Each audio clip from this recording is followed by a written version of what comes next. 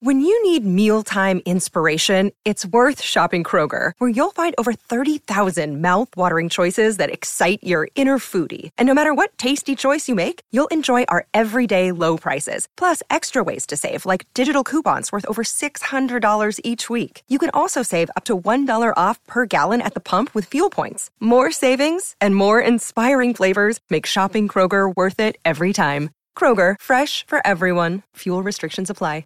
Another day is here, and you're ready for it. What to wear? Check. Breakfast, lunch, and dinner? Check. Planning for what's next and how to save for it? That's where Bank of America can help. For your financial to-dos, Bank of America has experts ready to help get you closer to your goals. Get started at one of our local financial centers or 24/7 in our mobile banking app. Find a location near you at bankofamerica.com/talktous. What would you like the power to do? Mobile banking requires downloading the app and is only available for select devices. Message and data rates may apply. Bank of America N.A., member FDIC. It is Ryan here, and I have a question for you. What do you do when you win?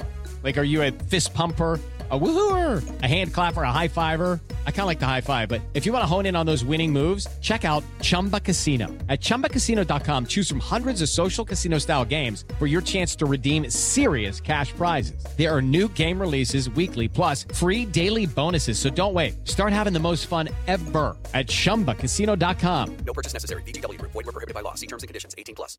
It is Ryan here, and I have a question for you. What do you do when you win? Like, are you a fist pumper, a woohooer, a hand clapper, a high fiver? I kind of like the high five, but if you want to hone in on those winning moves, check out Chumba Casino. At ChumbaCasino.com, choose from hundreds of social casino-style games for your chance to redeem serious cash prizes. There are new game releases weekly, plus free daily bonuses. So don't wait. Start having the most fun ever at ChumbaCasino.com. No purchase necessary. VGW. Void where prohibited by law. See terms and conditions. 18+.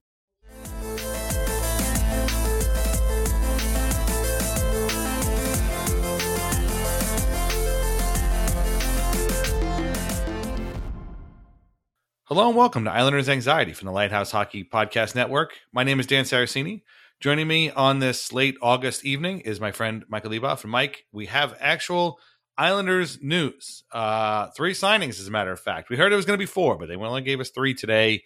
And we're going to talk about each one of them. Noah Dobson, Alexander Romanov, Kiefer Bellows, all coming back for another year. And everybody had a lot to say, including Lou Lamoriello, who we'll talk about at the end. But all of a sudden, out of nowhere, boom. 3 contracts all announced at the end of August for some reason. Yeah. I wasn't expecting any. When did we just record? Thursday night, was that? Yeah.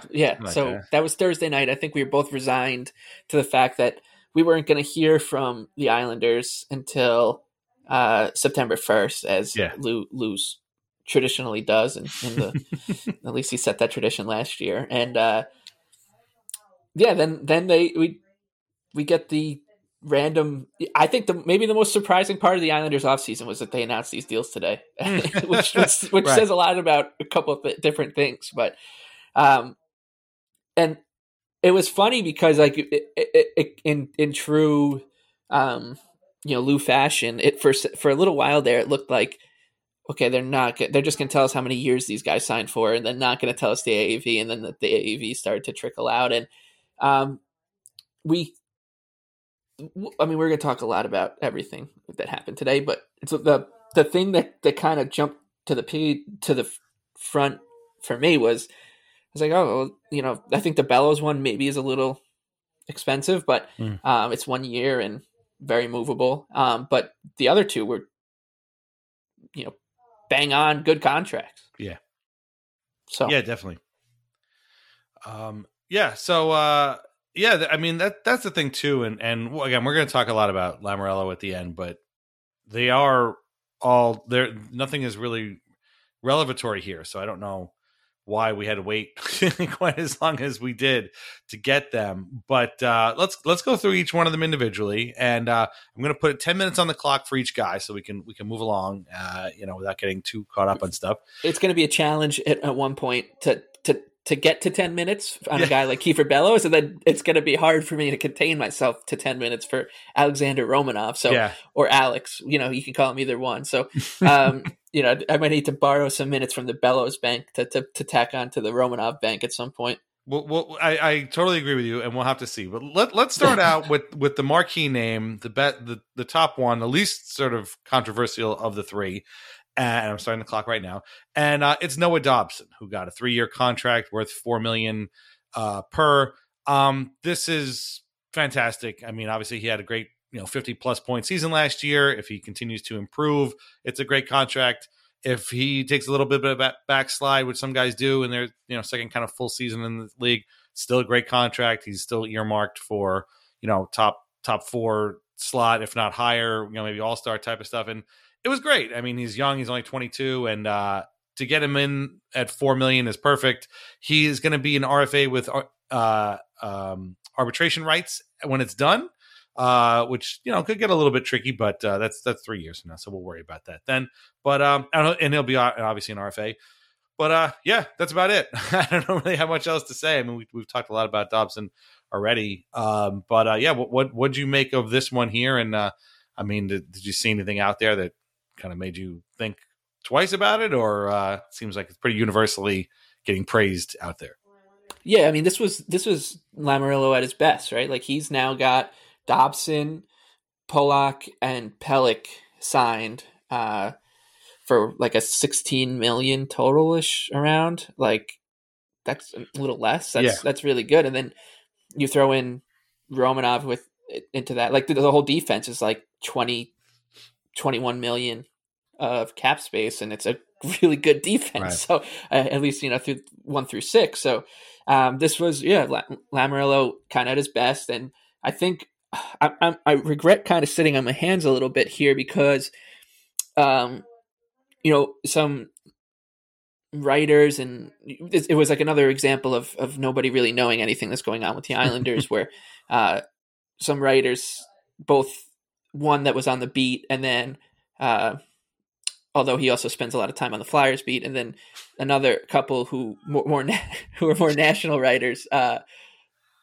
Everyone was throwing out like $6 million, and I get it that they were saying that could be for a long-term deal, but I don't think anyone thought that this was coming in at $4 million, no matter what the term was. So the fact that not only does it come in at a really reasonable number, and then also doesn't bring him to UFA, it's a slam dunk for a guy who could be their number one defenseman if he continues on the trajectory that he's on.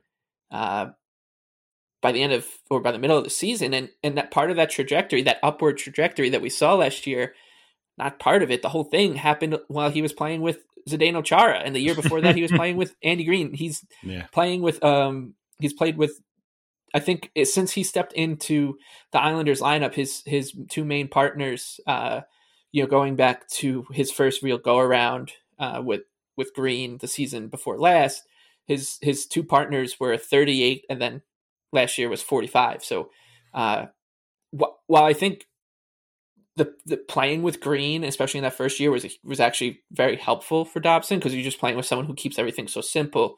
I think we saw last year that Chara was more of a one of those big lock chains around Dobson's neck, and the fact that he was able to excel with that weighing him down kind of tells you the ceiling might not even be close to what we saw yet. So if he is coming close to that ceiling next year at $4 million, it's a shrewd, classic Lou piece of business.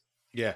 Yeah. Oh yeah. We didn't discuss if these were tidy pieces of business or not, but we'll give this the tidy piece of business seal of approval. The $4 million per, apparently. So I'm looking at Cap Friendly. I guess maybe I was wrong. I read before that he is arbitration eligible, but Cap Friendly is saying he is not. So I would take their word. I think his qualifying offer too is $4 million at the end of it, automatically. Yeah. So it's like, there's nothing bad about this at all. No. And to your point, like Romanov is also 22. So you're going to have Pelech and Pollock, the top defensive pairing, being 27 and 28.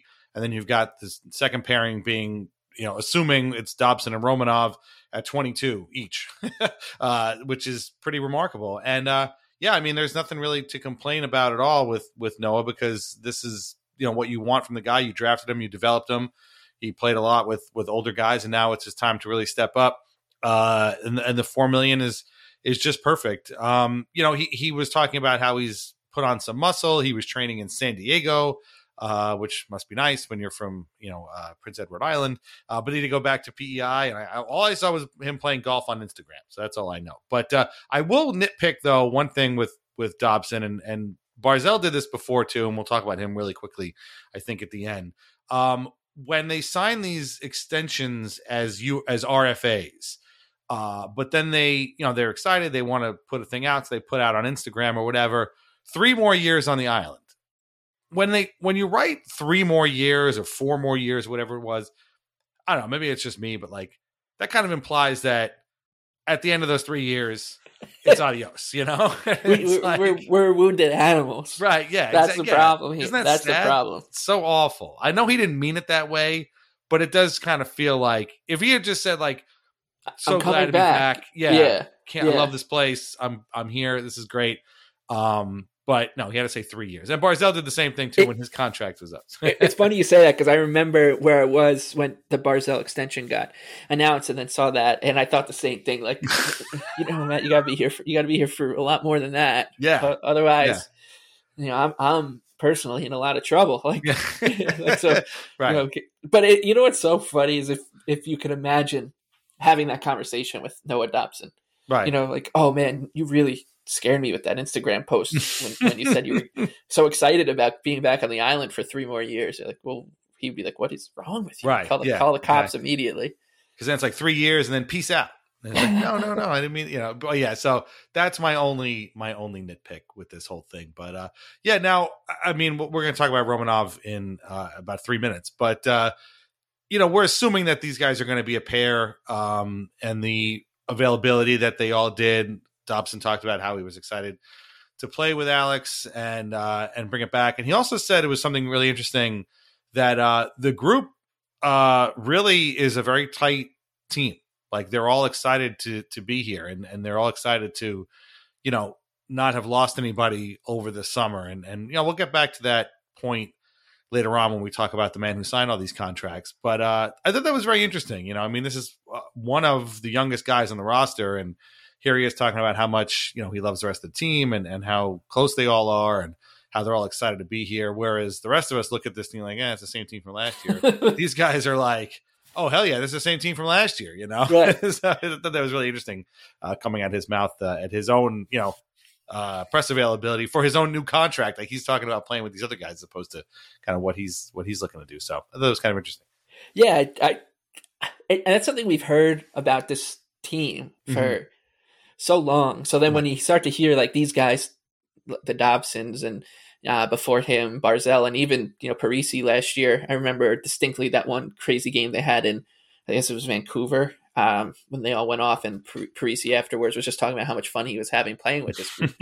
And it's both it's more of a blessing than a curse, but it's both, I think.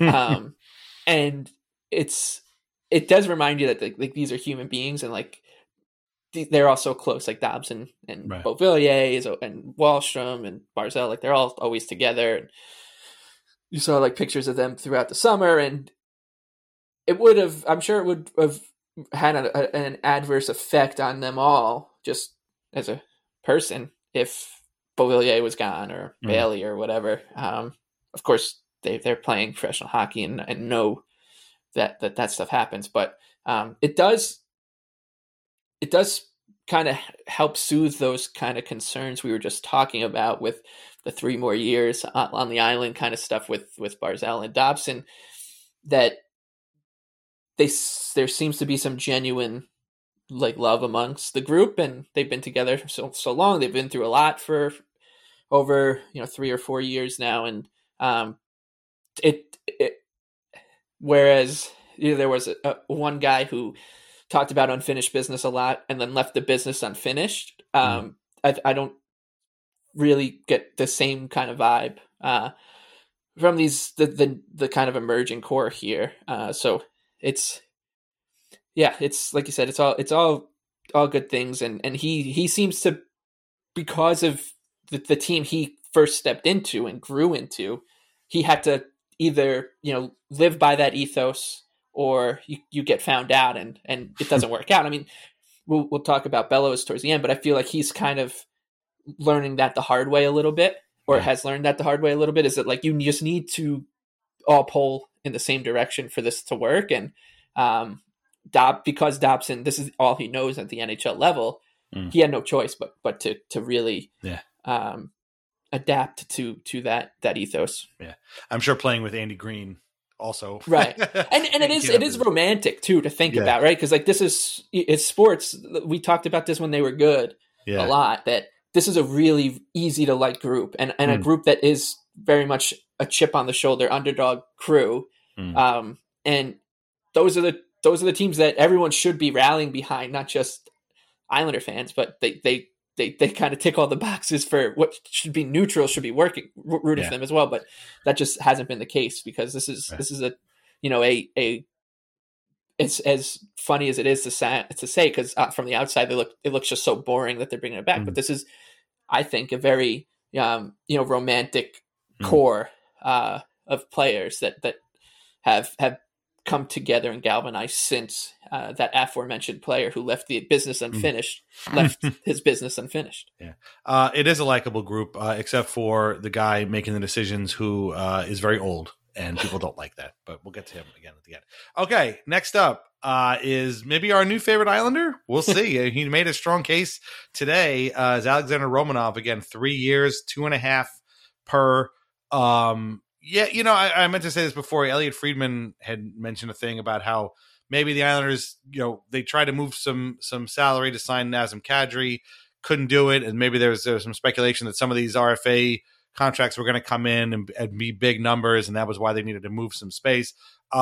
This is not a big number. 2.5, even for a guy we haven't seen play yet, is pretty darn good for the next 3 years. He's already got 3 years under his belt already. By far, the best part of the availability was today when he was answering questions, and he answered a question from Kevin Kurz. And you know what? Let me just put the clip in, because it's actually very funny. I'm ready to play right now, honestly. So just waiting for the season, Andrew Gross needs it. What? Andrew Gross, whatever your next question.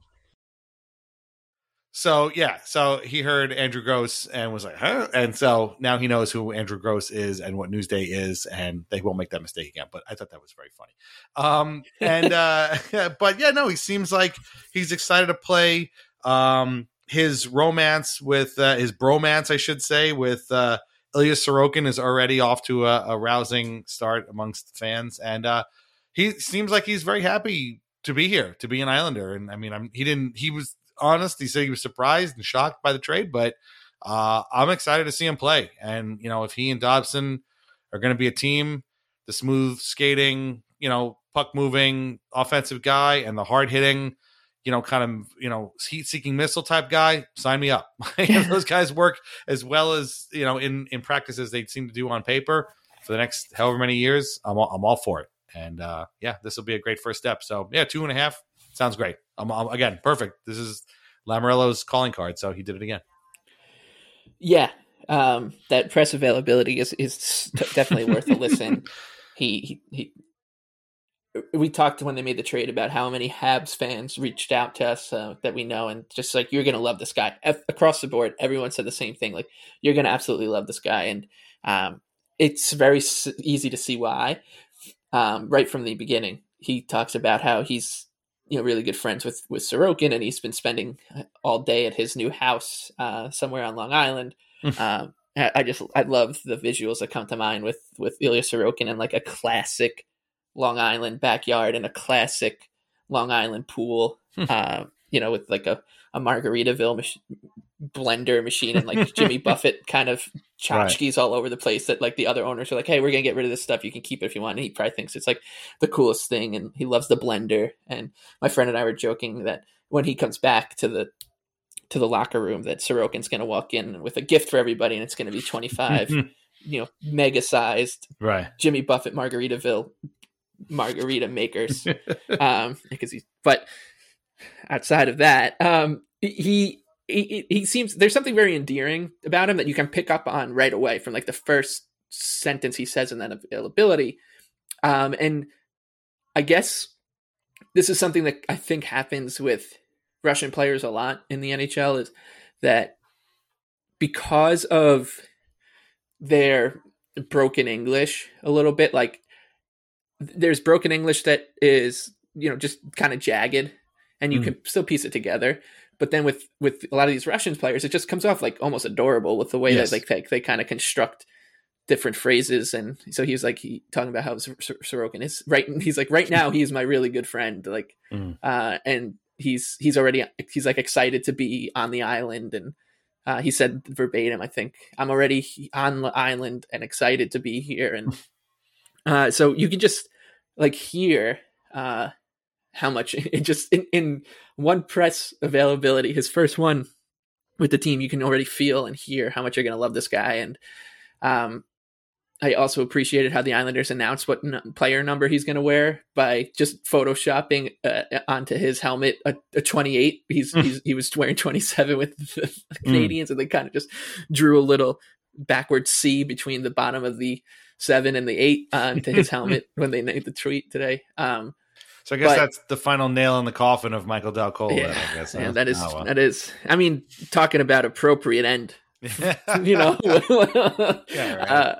But I think, like you said, like $2.5 million is fantastic. And one thing that I like about this guy as well, from a rootability standpoint, is that he has his skeptics are very much in like the hockey model making community, who, because he struggled last year, they're down on him, even though that the context to his struggles were that he was playing really tough minutes on a terrible team, and got better as the year went on. But because these models can't see that kind of stuff, they don't know, and like they can't just see raw ability, and that this guy has an incredible hockey pedigree, going back to his KHL days, and that you just can't see that stuff with models, and that's why like raw handicapping or analysts kind of still have jobs and whatever. So he's going to be fun to root for, and because he's going to be proving a lot of people wrong if he does work out. No, it's I'm excited. I haven't been this excited. Well, I shouldn't say that. Like, we were excited to watch Zach Parise play, but we kind of knew what Parise was like. We kind of had that idea. This guy, I mean, there's not a lot of people out there that paid that much attention to this guy before he came here. And now the more I hear about him, the more excited I get to watch him play. And I'm afraid that he's going to start and he's going to miss a couple of hits and he's going to be on the ice for a bad goal against or whatever. And somebody's going to turnstile him and be like, whoa, this guy sucks. But I think ultimately, he's going to end up being pretty good. And, they went out and they spent a first round pick on him. So he better be pretty good. Yeah. And I think to that point, Lamoriello kind of shed some light on how that deal came to be. Which was that Montreal was looking for a first round pick, and Lamoriello's, I guess the Islanders went targeted. They said, "Oh, we got one, but we're only going to get rid of it if you give us this guy," and that's how it worked out. I think because of how the trade with Vancouver, or the trade that never happened with Vancouver, panned out, and then the Islanders went to Romanov. If I feel like people's ideas of how that trade came about are different from reality, and so Lou could be lying through his teeth, which he's already done plenty this summer, so maybe he was, but it was interesting to hear at least that little tidbit when he pulled back the curtain. That was. I mean, the whole thing that both press availabilities I thought were actually pretty interesting, and they got asked interesting questions, and I'm just, I almost kind of getting back to what you were talking about before. I wish the team would do more kind of stuff like this, where they would have a camera crew following him and Sorokin as they live the life on the island, and it's just to see him chilling, hanging out. And, that would be kind of a thing that the Islanders haven't had since the old, the McCabe, Berard house, the great Fichot house back in the 90s, and we all know Beauvillier and Barzal are buddies and stuff, and we've seen them go to basketball games and things like that. But man, just a web series of just Ilya and Alex on the island. I think would just be hilarious. I think we should do that. It's I can't stop thinking about that house and just like the two of them having like a regular Long Island summer day. Right. Waking up and being like, well, what do you want to do today? Should we get a bagel? And, just hitting like all the stereotypes, go to the mall and just like and I know that this is, a little stereotyping, but like just them being like amazed and like the wonderment of like walking through, Roosevelt Field Mall. Being, right. Like, or Adventureland. Adventureland. This place is the sickest, but, because look, I know that so Russian players have been coming over forever. So for like my entire life. But there was a time when they weren't. So I'm projecting what it was like for like the first Soviet players coming over onto Romanov and Sorokin for some reason. But in my head, it's working and it's making me happy.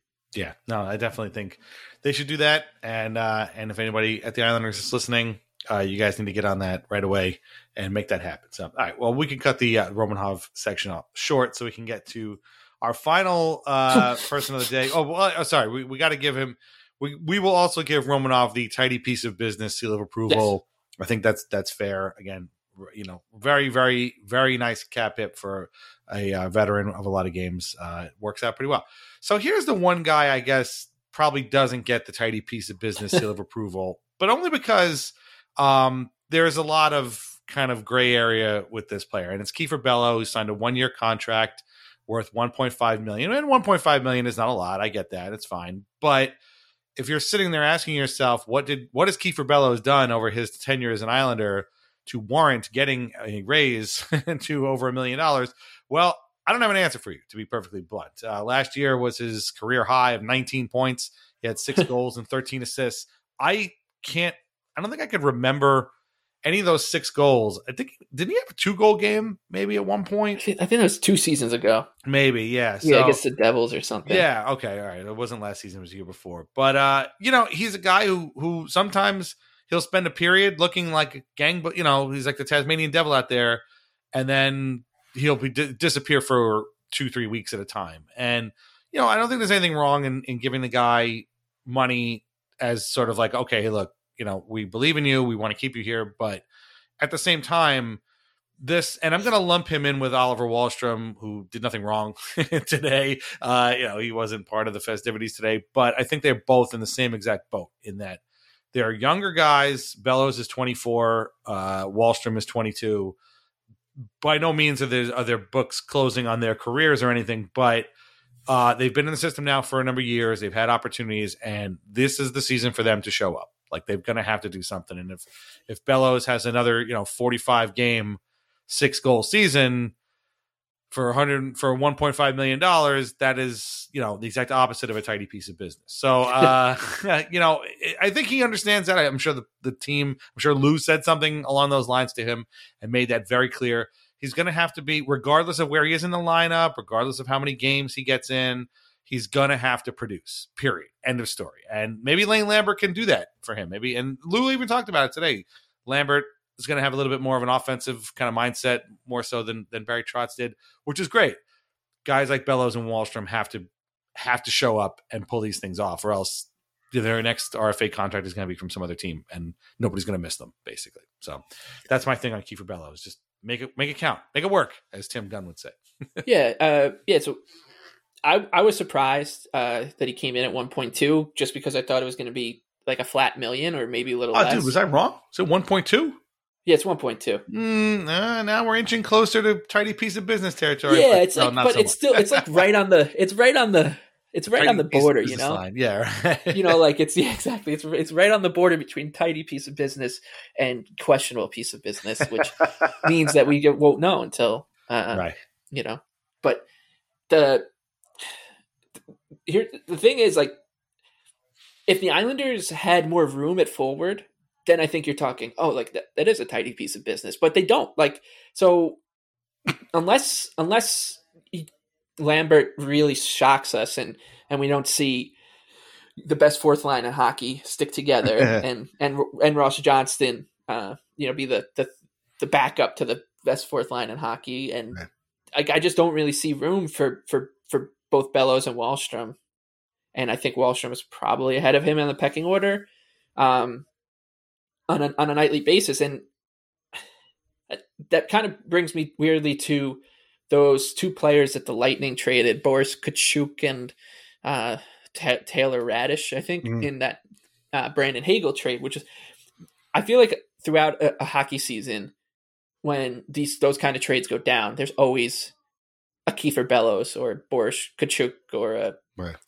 Taylor Radish, or even for another Lightning player, Matthew Joseph, like these players who have promise and they've got some NHL experience, but there's either no room at the inn or just, change of scenery type thing. And Bellows, to me, just feels like he's been heading for that change of scenery type trade for 2 years now. And like you said, like the most frustrating thing about him is he has these like crazy moments, and there's players like this on every team. So it's not like a totally unique thing, but I can't remember if it was the Oilers game or it was like the Golden Knights game. The Islanders, it was a rare game because they won the game and they won it at UBS Arena. And there was some stakes at play. So it was like, I think during that kind of stretch where the Islanders sort of threatened to come within like 14 points of the last playoff spot, and we had to like giddy ourselves up for it. Right. But he had this one game where he was all over the place. I think he scored a goal. I think it was against the Knights, because I think he scored a goal that Robin Leonard wanted to have back. But he deserved that goal wholeheartedly. Like he deserved that break because he was playing really well. And then he has like 2 games off, and then the coach has no choice but to scratch him because if he's not contributing offensively, he's definitely not contributing defensively.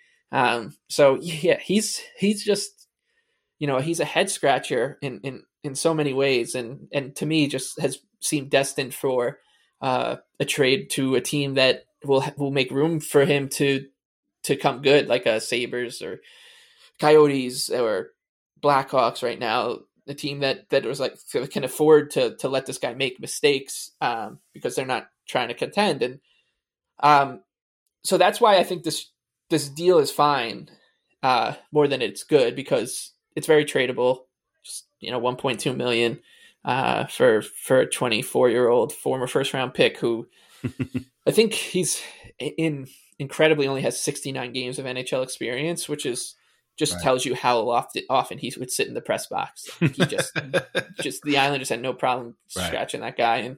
And he's scored at like a 31 point pace over an 82 game season if you stretched out his career. And like, that's fine, but he's not a bottom 6 player. So he's going to have to figure out, a spot on this team, or the Islanders will. And so the jury's still out on this one. And I guess it's the type of situation where you could see them, like if he just has one of those Josh Ho-Sang running up and down the aisles at Nassau Coliseum type camps, that you can see him, the Islanders waving him and just being like, whatever at this point. And so, there's like, it's like a weirdly, there's just no fit for him on this team. It's just so strange to me that like between him and the Aho deal are the ones that I'm like, this really caught me off guard. Well, see, I think technically there is kind of a spot for him, and it's the spot that we always talk about all the time, like the sort of Barzal spot. There are candidates for that spot, and nobody seems to have taken the spot. Like there's Palmieri, and it kind of worked out, maybe kind of didn't. Wahlstrom, this is kind of what gets me angry about Wahlstrom, is like, how many games did he have on Barzal's wing last year? Like, it had to be at least a third of the season, if not a quarter of the season, right? So, and he didn't really do all that much with it. Like, he had the chance. Bellows had the chance. Beauvillier, he's had chances here and there.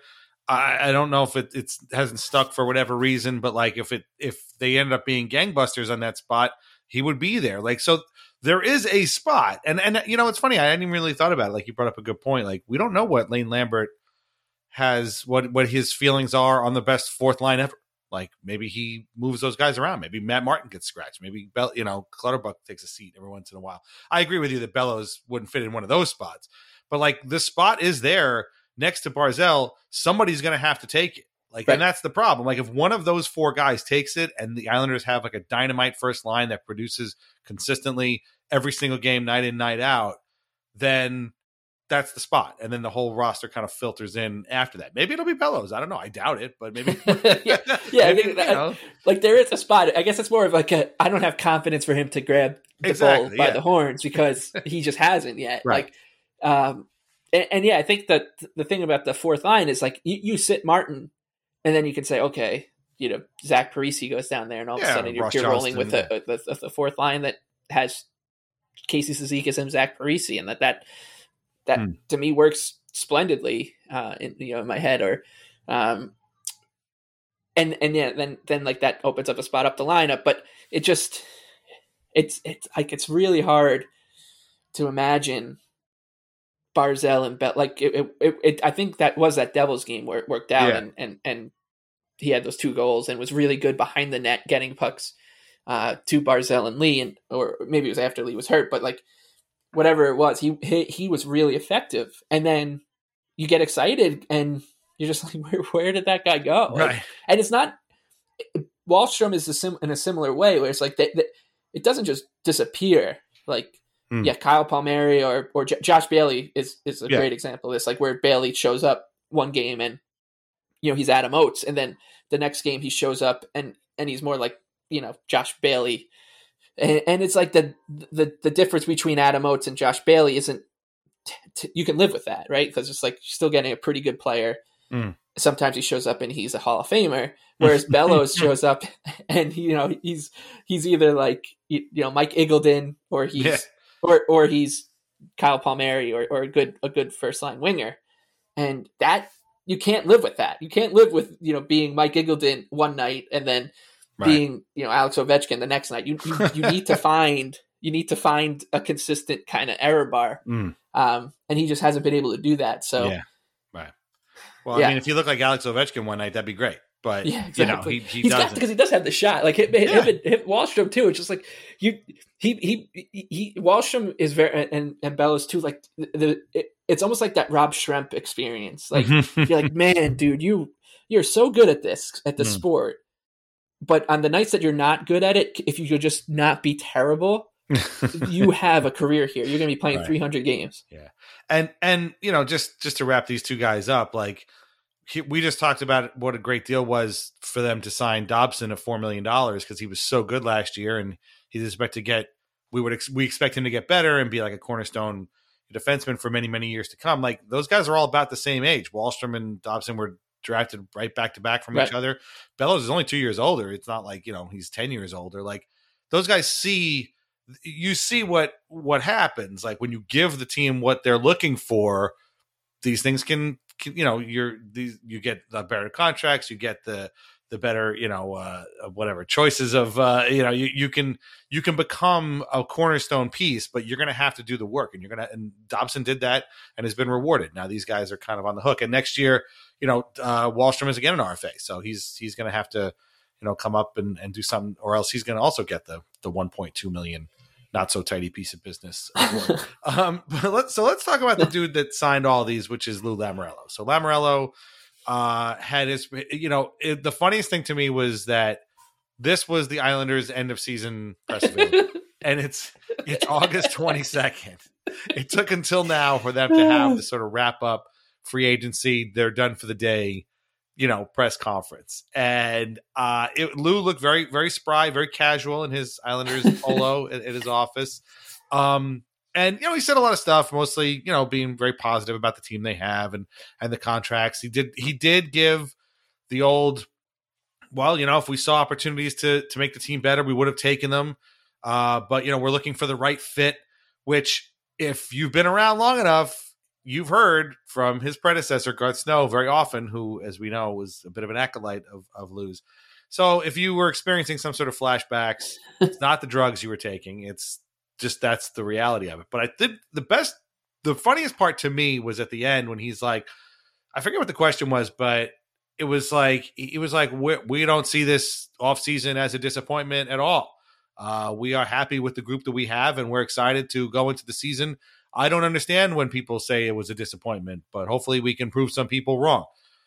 dude, with Lou, with all due respect, I shouldn't call Lou Lamoriello dude, but sir, with all due respect, the reason people are disappointed is because you have a team that missed the playoffs by 20 points and you're bringing back the entire roster unchanged except for one defenseman. That's why people are disappointed. It doesn't take a lot to figure it out. So for him to be willfully obtuse about it is just like, dude, again, Lou, you know why people are disappointed here. So I can, but at the same time, it goes back to what Dobson said before. The group, the players, they love being here. They love playing for each other, and they want to prove people wrong, and they want to stay together, and they're happy that they're all still here, plus one Alex Romanov. But to outside observers, like, you had a team that missed the playoffs by 20 points, and you didn't bring in anybody, that's a disappointment. And I can't fault anybody for being super angry. I mean, there's a lot of like, man, I hate this old bastard stuff out there, and it's maybe not 100% correct, but I get why people are coming from. Like, I totally see it. So, I just thought that was funny the way he said that. yeah. I think like a lot of the issue here is that it is August 22nd, and these deals have been rumored to be done. Well, at least the Romanov and Dobson one. Right. If they were waiting for Bellows to announce the other ones, then then we have a whole other set of problems.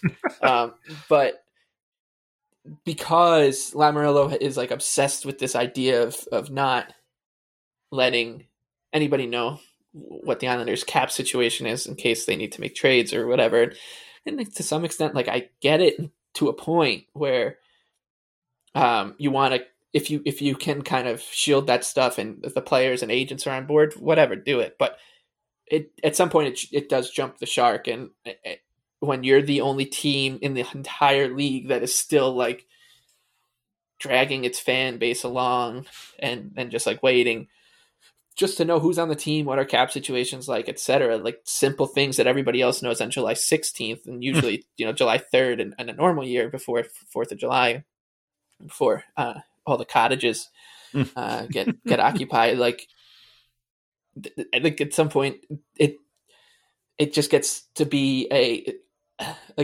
another like lantern torch for people to burn at like your front doorstep, because it's going to piss everyone off, and it has, and especially because there doesn't seem to have been any rhyme for the reason for the rhyme, where the Islanders didn't do anything. So it wasn't like they were shielding their cap space to make a trade.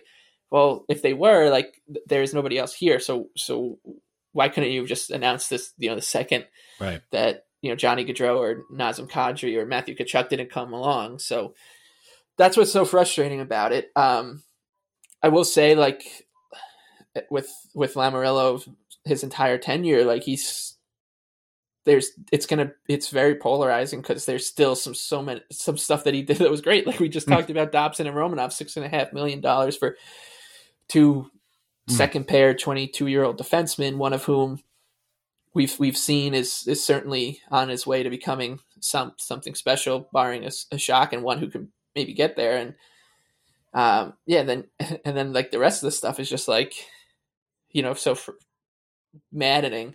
So that it's kind of sets up this situation where you can both be optimistic about the team's chances to rebound from last season, and at the same time still be mad or disappointed with the way the offseason has gone, not just from a roster construction standpoint, but from the way that Lamoriello has handled it from a PR standpoint. And there was nothing to really drum up any excitement about the team in an offseason where there needed to be. And I know that Lou Lamoriello is not the type of guy that's going to do that. Like, he's not going to be like, we're changing the goal song, everyone, just to get people jazzed up and put out like a fan vote for something like that. Right. I know that, but like, if you're not going to do that stuff and you're just going to completely make Islander country like a barren wasteland for a few months, you have to expect that the fan base is going to be a little perturbed. And so I think like people are kind of overreacting to the team's prospects, because like their anger at Lamoriello is the team's prospects of succeeding, not just their prospects, which I guess we could kind of talk about a little bit too. But they're letting their anger at Lou for the way that this offseason was handled kind of spill into their optimism or lack of optimism for next season, which I don't think you should do. I think that if you can try to separate those two things, you'll kind of get a clearer picture for what this team looks like for next year. And to me, it looks fine. Like they should be able to, they should be competitive, and they should, if they don't make the playoffs, it's a disappointment when you just look at the roster and consider their goaltending tandem and their defense. So that would be my one kind of piece of advice, is just like try to separate those two things, because come October 13th, you're going to want to be excited and feel like blank slate. Let's make the playoffs. Let's win the Stanley Cup. That kind of stuff that won't happen. But like you want to be in, it's hockey season. You want to be excited for it. So you got to be able to kind of put the Lamoriello disappointment if you're in that camp. And I think a lot of people are, and rightfully so. And there's still people who I think Lou does a great job, and there's merits to in that camp too. But like you want to just put like a wall up in between those two things.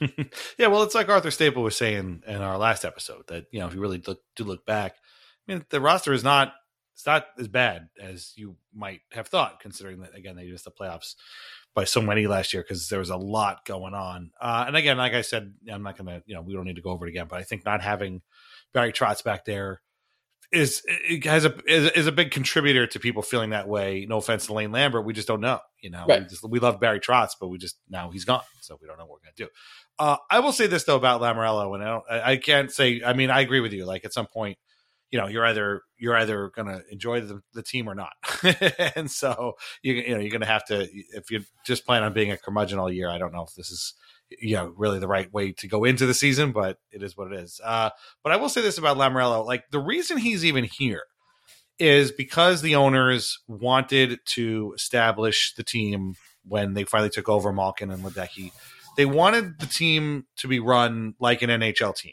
And the reality was that under Garth Snow and Charles Wong, with the shoestring budget, with all the limitations that the Coliseum put on them, with the move to Barclays and all this stuff, it never really was that. Like they did some great stuff while they were there, but ultimately it wasn't being run like an NHL team. And who better to have your team set up than the guy who's done it before at a couple of different places to pretty good success. You know, having done that now Lamoriello is entering year 5 of this. I don't know how much longer that sort of leash has. Right. And so if, to your point, like if the season goes sideways and it's a disaster and they miss the playoffs again, even if it's not a disaster, even if it's just, you know, treading water and they end up outside at the end of it, I don't think Lou is going to have some sort of magical hold on the owners that they're going to just let him be and let him go without some sort of consequences. Like they had to do something, and his something was changing the coach and leaving the roster more or less intact. If that doesn't work out, well, then his next move is someplace else, I think. Because I think that they got what they needed out of him to the extent that the team is run now the way a National Hockey League team is supposed to be run. And you could not like the individual moves he's making. That's fine. But like, again, this guy established these people, you know, a hierarchy in the office. You have to do this A, B, C, and D. And okay, maybe the beard thing and the hair thing is a little much, but at the same time, you know, those are workplace rules and you have to set those up, and that's what he's done. So, I think there's that. And, you know, again, if you're mad, I mean, I get it. Like I understand it, but at the same time, I don't think you need to worry about it too much. Right. You know, because if something bad happens, I don't think they're going to have a problem getting. Now, who replaces Lou? That's a different kettle of fish. Like I wouldn't even know. Ray Shero, I guess. I don't know. Again, I don't know. Name another out of work general manager that you'd want to bring in. I don't know. I mean, the dream, and I think I've talked about this a lot, is that the Leafs get off to a crazy bad start. Yeah. Dubas, they fired Dubas, and Keefe, and Lou hires Dubas as his assistant general manager on the island, and all the folks who have been carrying water for Kyle Dubas up there in the 6 have to live with that. That would be amazing. We could be down a couple hockey fans up in Toronto if that happens. And hey, just so you know, I mean, at least the Islanders don't have Matt Murray and Ilya Samsonov as their goaltending. It's so funny you were saying that. So I was thinking today, I was going to pose this question on this podcast, and the question is almost, what situation would you rather be in? And I didn't want to bring it to the Leafs because we bring it to the Leafs all the time, but I'm going to do it anyways. And like, because they are the only example I can really think. I guess you could maybe say the Capitals, but they're a little older. But like, would you want to bet an NHL season on a roster that has flashy players that made, you made some moves in the off season, and then you have a goaltending tandem that you just do not trust one bit. Like there are people in Toronto who do not sleep because Matt Murray and Ilya Samsonov are their goalies. And or do you want one where it's just like, your first line might be Anders Lee, Matt Barzal, and Kyle Palmieri, but you have Ilya Sorokin and Semyon Varlamov as your goaltending tandem. And yeah, that team, the Islanders side of the equation is you're probably not going to have a 116-point regular season. You're not, but they are still, and perhaps the best example in the NHL of if this team gets into the playoffs, you do not want to play them. Like they are a quintessential just get in team. And they still are, even with this roster construction. So, I do wonder about that, because the answer might be I'd rather have, and I know like the Leafs, this is an extreme example because of the stars they have on the team with Matthews and Marner. But like it's I don't know if I'd want to bet my season on that goaltending tandem with those guys rather than a competent roster that's deep but there's not that high end talent that you want. So it's like you said, he put the pillars in place. That's what Lou was brought in here to do. I think you're right with that leash is now done. You get one bad season. You can't miss expectations like the Islanders did last season and have another, that is your chance. You don't get a second strike. At least, I mean, he's Lou Lamoriello, so maybe he does, but like, I think you're right. You nailed it with that. I think if you just spend a day on Islanders Twitter, or today is a perfect day for it, like you kind of saw exactly how I think everybody feels about what's going on with the team right now, which is there are plenty of people who want this guy gone yesterday. They're making the jokes about his age. They're making the all the classic, jokes you've seen since he took over.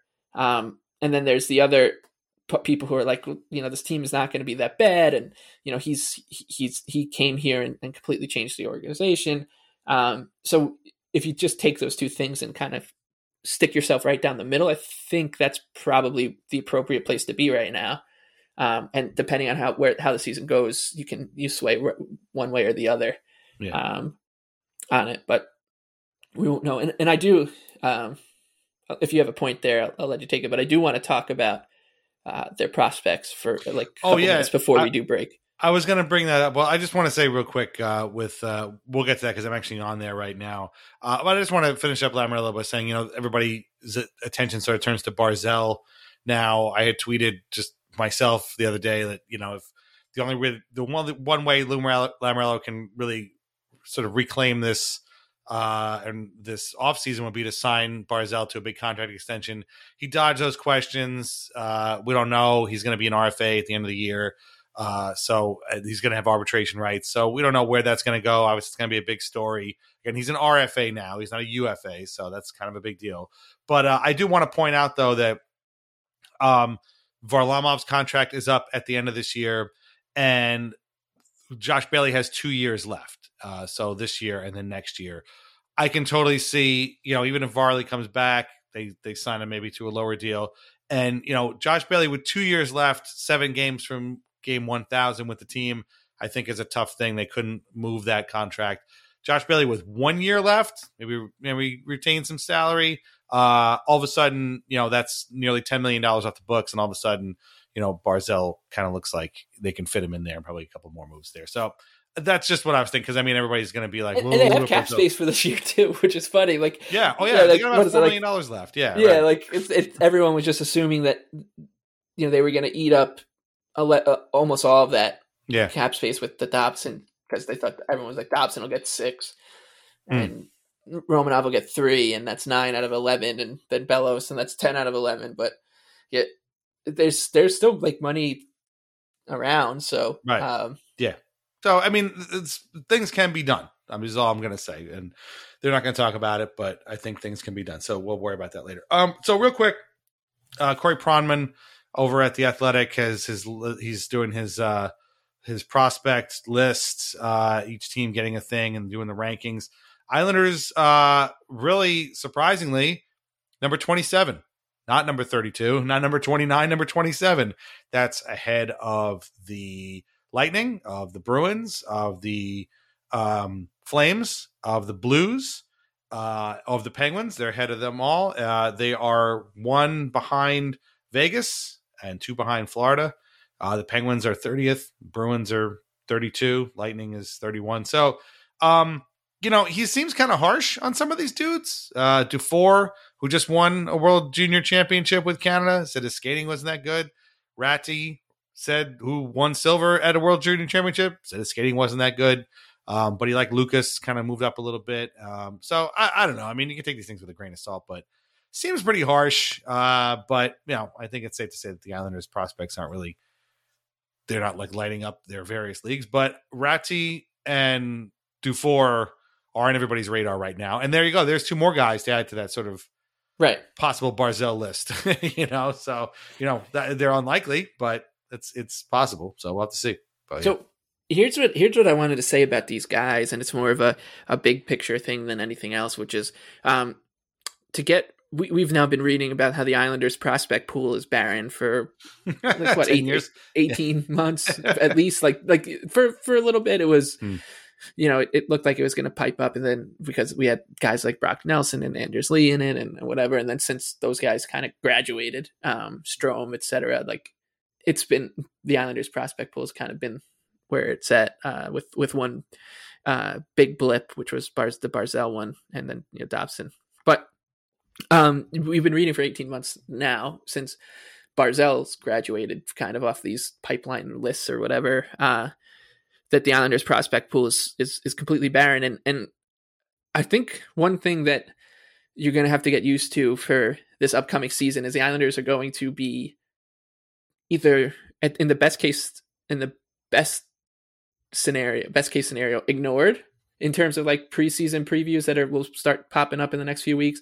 But there's going to be a lot of people who are just going to lampoon the team for making 0 transactions and whatever. So you just get used to that, like you've been used to the prospect pool stuff. And when it comes to the prospects, this isn't baseball. Like hockey is such a weird sport with prospects and talent because like the farm systems just the guys aren't really in the same spot. The AHL isn't really like it is a development league, but how many guys truly like go through the AHL before becoming like stars like once in a while? Like it's still a big like story when you hear it happening. It happens with goalies more than anything.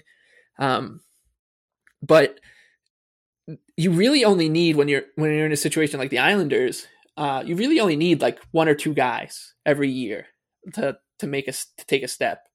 Last year it didn't happen I guess it did with Dobson, but people were expecting more out of Wahlstrom and Bellows. But now they have Ratu and Dufour, and they look like legitimate NHL prospects, and in a part of the game where the Islanders need them desperately, which was guys with scoring upside. So even though their prospect pool will be ranked, like you said, 27th, and it's been around 30, 31 for the past couple of seasons, they didn't need one. They didn't need like a robust pipeline because they're not in the situation with the Flyers are in right now. And that's going to come. That comes for every team in a salary cap league, except for the Penguins. Like it's going to come. And at that time, you hope that there's more depth to like the farm system than there is right now. And it looks like they're starting to be. So it just, like you said, like these rankings, they're not perfect and they don't have the context. Like, cause your editor says, I need you to rank for your big summer project. If you're the prospect writer at a place, like I need you to rank each team 1 to 32. And it's pretty easy to guess which ones are going to be towards the top. And it's the teams that have been bad for a few years. And it's pretty easy to guess which ones are going to be towards the bottom. It's the teams that have been trying to win the Stanley Cup for the past few years, which the Islanders have been. And even though they have a couple guys now who most teams would love to have in their system. So I look at these rankings with first of all, like you said, like a huge grain of salt, but I also look at them just to like kind of know who the guys are, because like I'm not going to remember who the Islanders drafted at this draft. And in 6 months when like the midseason rankings come out, I'll be like, I'll read the Islanders list again just to remember who they drafted more than anything. Like I don't really care who how these prospect pools are ranked, because like the NHL, it's just that there's never going to be, if you're a contending team, there's never going to be room for young players who are unproven in the NHL. Right. So like if you're dressing Eetu Räty, William Dufour, and Samuel Bolduc and Cale Odelius in your lineup, as an NHL team, you're probably going to be bad. Like that's what it is. Like if you're giving those kind of guys a shot and letting them play through burn a year of their contract, like it's likely your team's going to be bad. So I'm not, that stuff, it just won't bother me until the team truly does decide like, all right, that's it. We got to start shutting this core down and rebuilding around the next one. So, I think the fact that they have two legitimate NHL forward prospects is enough. Like they don't need the depth, the quantity. They have the quality. So it's really nothing that's going to worry me right now. It's actually kind of funny because in the comment section underneath the Islanders article is a lot of people sort of like sticking up for them and being like, I don't know if Dufour and Räty's skating is that bad, and where's Samuel Bolduc? So, again, these are very subjective, and Corey Pronman seems like a nice enough guy, but like, I don't know, I think people take these things way too seriously. I probably have too in the past, and it's just at this point, guys are going to be what they're going to be. And I mean, we just spent 10 minutes talking about Kiefer Bellows, who at one time seemed like a can't miss first round pick, and here he is at 24, and I'm like, this dude better show something, or else, I'll buy him a plane ticket to Arizona or Dallas or wherever it is that they want to send him. So, these things can change. But yeah, that's it. So I'm glad that our very quick impromptu podcast about 3 signings that were all very kind of basic went for an hour. Yeah. And without a break, because I didn't think we were going to go that long, and I didn't do the break at the end. So real quick, vintageicehockey.com, buy an Al Arbor t-shirt, goes to the Center for the Dementia Research. Betway, you can play Big Pick for free or play for real in New Jersey, Pennsylvania, Colorado, Idaho, and Iowa only. And try wines from the Pinot Project. Pinot Noir, Pinot Grigio, and Rosé, under $15 a bottle, thepinotproject.com. There you go. There are the sponsors. So that's it. Is it? That's it. But this was, I'm glad we talked about this, because I think you and I both had kind of a lot of things to say about not just these 3 contracts, but sort of the conversation around them and stuff like that. So I'm glad we were able to get this in, even if it went a little bit longer than I expected. But where can everybody find you on Twitter, Mike? The Big Lebowski with 2 E's. Follow Mike at the Big Lebowski. Read his work at Action Network. Check out his podcasts, Wonder Goal and Line Change. Well, Line Change hasn't started yet, but Wonder Goal is up and running. Premier League Soccer is up and running. How did that game with Nottingham Forest turn out? Did they not play it yet? They drew 1-1, but I mean they went down 1-0. It was both a good and bad draw. It was one that you would have been like, this is bad before the match, and then when they went down, be like, all right, I'll take it. But a point is a point, as they say. Yeah, as we say a lot. But there you go. But yeah, well, all right. Well, hopefully next. Who's up next then? Now they have Brentford on Saturday, and then Leeds United on Tuesday. And Leeds United is chock full of American players, and so that's it's adding to the pain.